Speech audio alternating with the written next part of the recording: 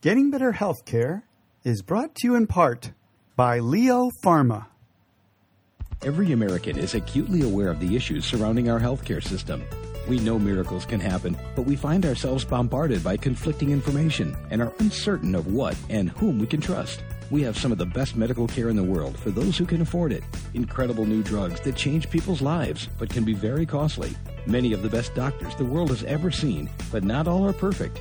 That's why Dr. Steve Feldman created the show, Getting Better Healthcare, to help walk us through the labyrinth, helping us understand how to take better care of ourselves and to better understand the challenges, issues, controversies, and complexities of our healthcare system as it exists and as it could be.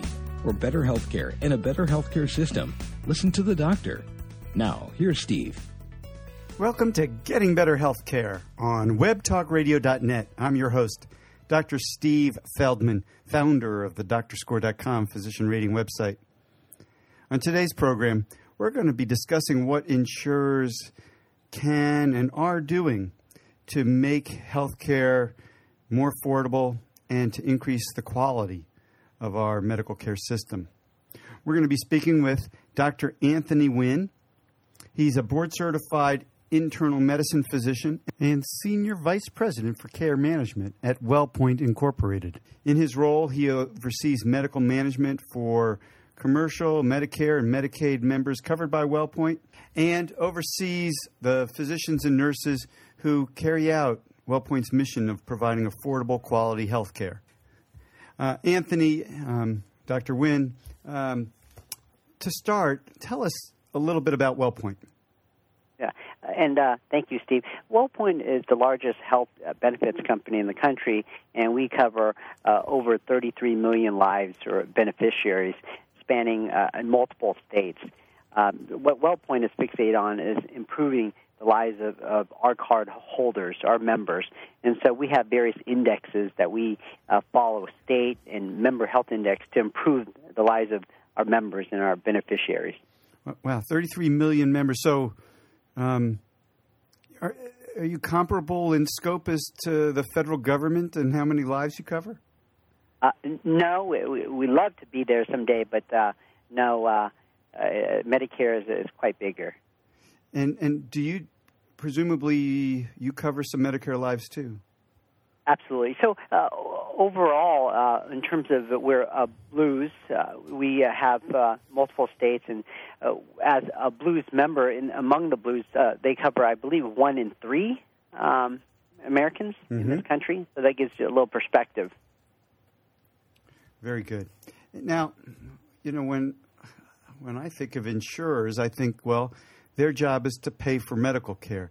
But it sounds like if you're in charge of healthcare quality and innovations for this insurer, that the insurer is doing a whole lot more than just paying for medical care for people.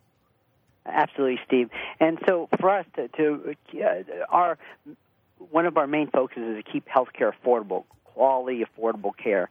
And for us to be able to carry out that mission, we have to do more than just cover, and that's really the difference between us and traditional Medicare, where the government just paid for services rendered. We do more than that, and my role is to oversee that process of the additional value that we bring. So examples that I would love to be able to share with you is how our nurses and doctors, over 5,500 of them that report up to me, are engaged daily in talking to members, either on the 24-hour advice line or doing care coordination, which is what a case manager does, so that when Steve leaves the hospital, he has an appointment for follow-up, he has transportation needs, and sometimes social needs as well, even meals being delivered. Those are the types of aspects that we're engaged in to ensure that our members are getting the best care possible and affordable care, managing our premiums. So these 5,500 doctors, we're not talking about an HMO that you run where these doctors are the primary care doctors for these patients. These are doctors and nurses who are devoted to, as you mentioned, coordinating the care and making sure that the care being delivered by other doctors and nurses is affordable and of the highest quality. Absolutely, Steve. So an example is, God forbid, if you were about to have a hip replacement, you would have one of our associates call you and say, are you aware of what to expect? Do you have a follow-up appointment after you have your procedure done? And are you aware of how to manage your pain? And these are the general guidelines. So we don't practice care, but we enable people to, number one, be educated and about the care that they're being given, and number two, coordinating that care. Because, Steve, a Medicare beneficiary today has over 5 different physicians that they see, sometimes 10. And a lot of times in a healthcare system, doctors aren't coordinating with one another. Well, we are in the perfect role to do that because we get access, we see the claims, and we help our members coordinate the care. So one of my doctors here at WellPoint might be having that conversation with that dermatologist from Mayo and that other practicing primary care doctor down the street, so that we can coordinate and members can get the best care possible. The things in your beautiful example of the hip replacement, the things that you said you were doing, making sure patients have a follow-up appointment, things like that, that sounds like stuff the patient's doctor should be doing. You should. And a lot of times you'd be surprised when we call and find out it's not happening. And for various reasons, where maybe it's not being covered in the 15-minute example. Maybe the person is a Medicare beneficiary, and maybe they have behavioral health issues as well, too. So it takes a lot of coordination because people come from all different backgrounds, social, economic status, and have different levels of understanding of their health. Now, you're setting it up to do this with your doctors and nurses, supplementing, or should we say complementing, the patient's personal physicians, the 5 to 10 doctors that they're seeing. Is there a way to do this instead of hiring nurses and doctors to pay physicians based on the quality of their care? If they're not giving the patient a follow-up appointment, you just don't pay them as much? We can do that, and in some areas where we have pay-for-performance, that's certainly part of the case, and we'd rather leverage the carrot so that if an orthopedic surgeon is giving the best care and has lower infection rates, then now they're reimbursed at a higher rate. And that's a hypothetical example. Mm-hmm.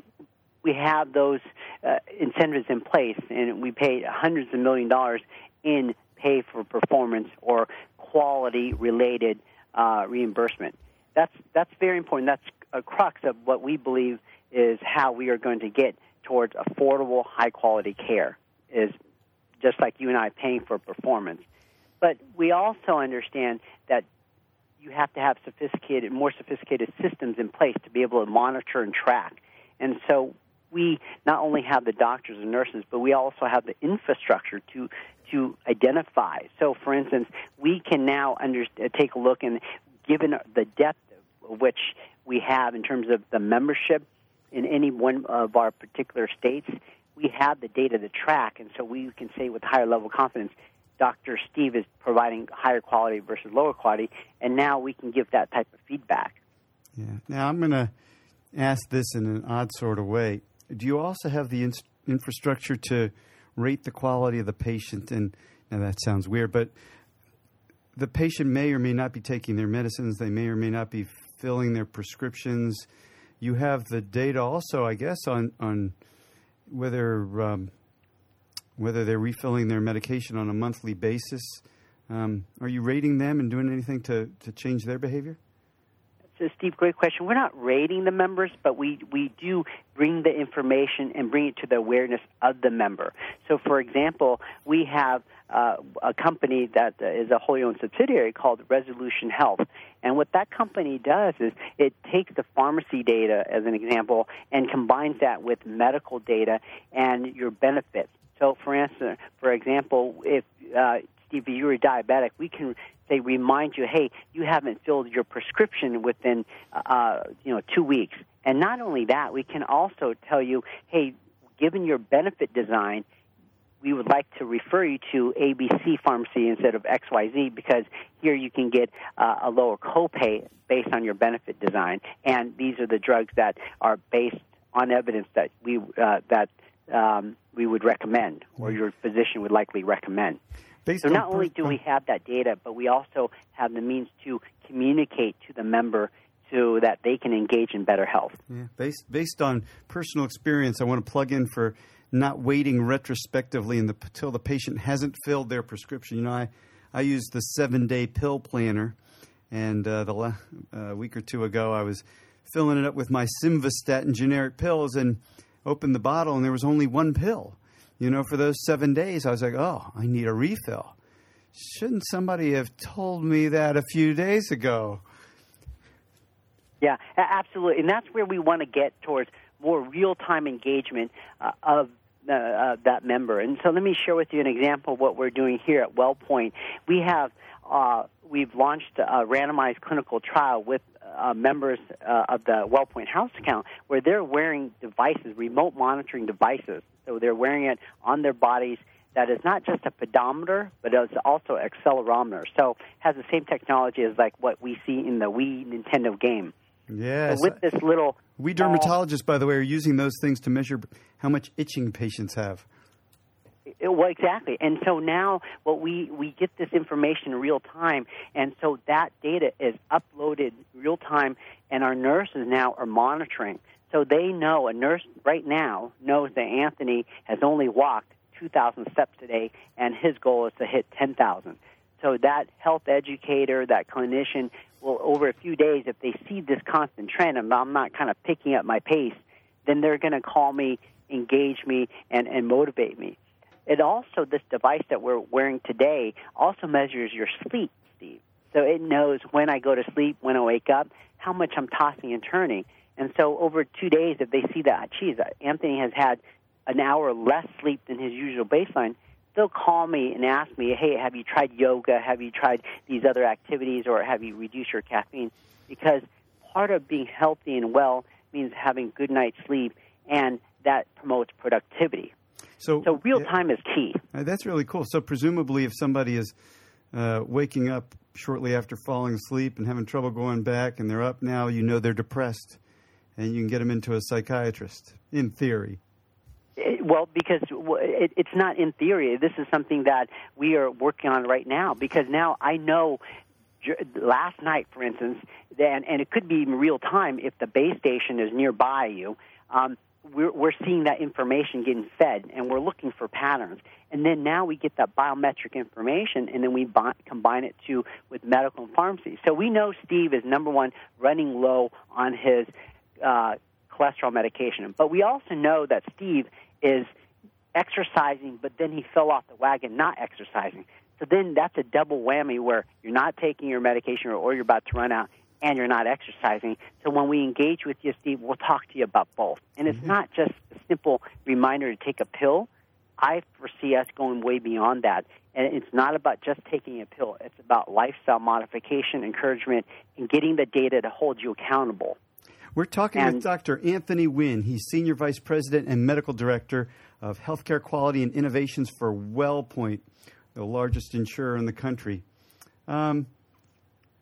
This is fabulous. So if I basically have a stroke and suddenly stop moving at all, if I have one of these remote monitors on, you could probably even send an ambulance to my home. Now that's great, and I presume that you don't require your enrollees to wear one of these devices, that people opt in. But I guess I would begin to wonder at some point, since you're being paid, presumably WellPoint for most people is being paid by the employer, and the employer wants to keep their health care costs down, if at some point we have to worry that, well, the employer is going to require us to wear these, to do that walking, to stop the smoking in order to keep their costs down, and if not, they're going to fire employees or make them pay more of their health care costs.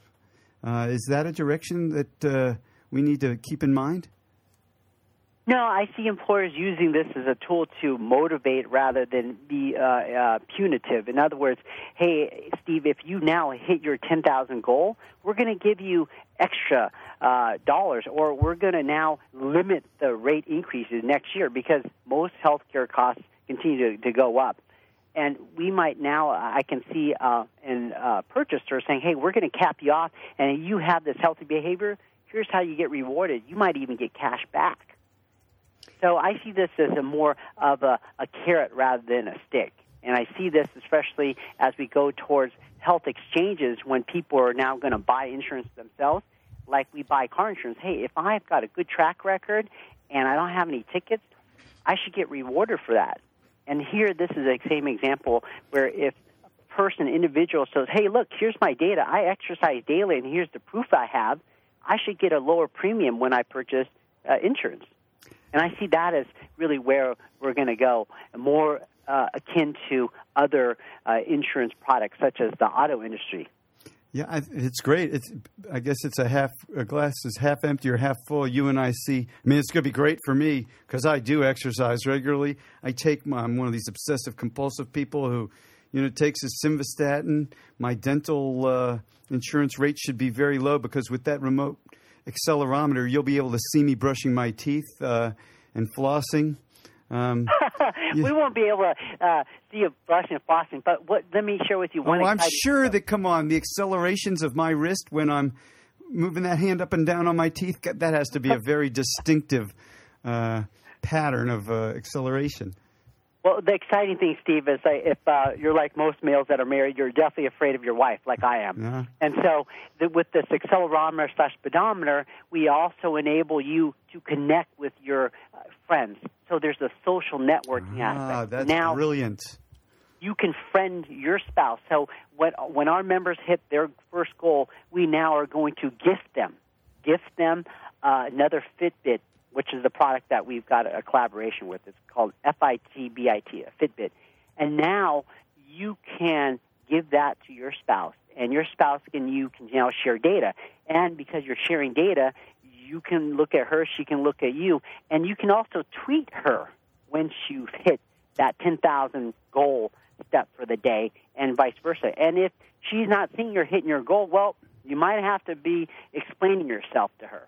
All right. I'm going to talk about innovation with you later. But the last thing I want to talk about in this first half is the role of medical directors. As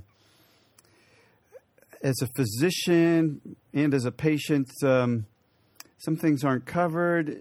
Is the medical director the person I talk to? And are there other roles that they play at the health plan? So medical directors generally do not talk to our members. They're usually in the background talking to your physicians. The health educators and nurses are the one, because I don't want to confuse members. So, Steve, you can imagine yourself talking to a medical director from a health plan. It's like, wait a minute, are you treating me or are you just giving me information? So it's a little bit overkill for a doctor to now be talking to a member. Yes. Because it confuses it can confuse the individual. So what do the medical directors talk to physicians about? Coordination of care. So, for instance, somebody is in the intensive care unit, and we see now 5 different doctors now treating that one individual in the intensive care unit, and we see there's not a lot of care coordination going on. One of the medical directors might even just set up a meeting and to now facilitate a conversation with all stakeholders so that the family, or mostly the family and the treating physicians, can get together to have that conversation. That's one example. Another example is, hey, you, God forbid, have treatment for oncology because of a cancer, and the treatment that we're seeing here is not the recommended treatment based on evidence-based guidelines. So then our doctor, who is probably same specialist oncologist at our shop, will talk to the treating oncologist and say, hey, perhaps you might want to consider these other treatment algorithms, modalities. Have that type of healthy conversation so that it's peer-to-peer. It's not done in a punitive way. Our doctors in the care management space are not denying care at all. Well, I'm glad you raised that because, I think people notice the outliers often. The steady drone of an air conditioner you don't hear. If there's a change, you notice. The 99% of the time insurers pay for people's health care. Nobody pays attention to that. The one time that the insurer doesn't, people, notice that and say, oh, insurers are in the business of denying care. I mean, that's We know they're in the business for paying for care, but the perception is that they're in the business of denying care and trying to, keep as much money as possible. Presumably, some things just aren't covered services in contracts. Presumably, there may be some gray areas, and are the medical directors involved in decision-making there? Yes, and then they're involved in having dialogue and discussions with the treating physicians so that in these areas of gray that we can now resort to the evidence and the science behind the treatment. Because medicine is very complicated, and treating physicians might not always be up to date. We have specialists, medical directors, that have background in almost every specialty in the medical arena. And so we would like to have the treating physician have a discussion with our physician who has the same background, same specialty, and have a peer-to-peer discussion so that we can ensure the best care is being rendered. At the end of the day, it's the treating physician that's going to make that call. Well, it's clear there's a lot that insurers are now doing to help address problems of affordability and quality in healthcare. Dr. Wynn, who's Senior Vice President for Care Management at WellPoint, is going to join us again next week to discuss in more detail some of the exciting innovations they're doing, the ways they're using technology, and ways they're engaging patients to better our healthcare system, to make care, again, higher quality and more affordable. Well, that's our show for today. Our theme music is by the incomparable Michael Zioli. Our show is brought to you in part by a grant from Leo Pharma. Until next time, I wish you the best of health. Thanks for listening to the show today. Remember to go to DrScore.com to get and give feedback about your doctor and to read others' recommendations about doctors in your area. It's a way to choose your path to healthcare empowerment. That's DrScore.com. DrScore.com. And we'll see you next week right here on Getting Better Healthcare.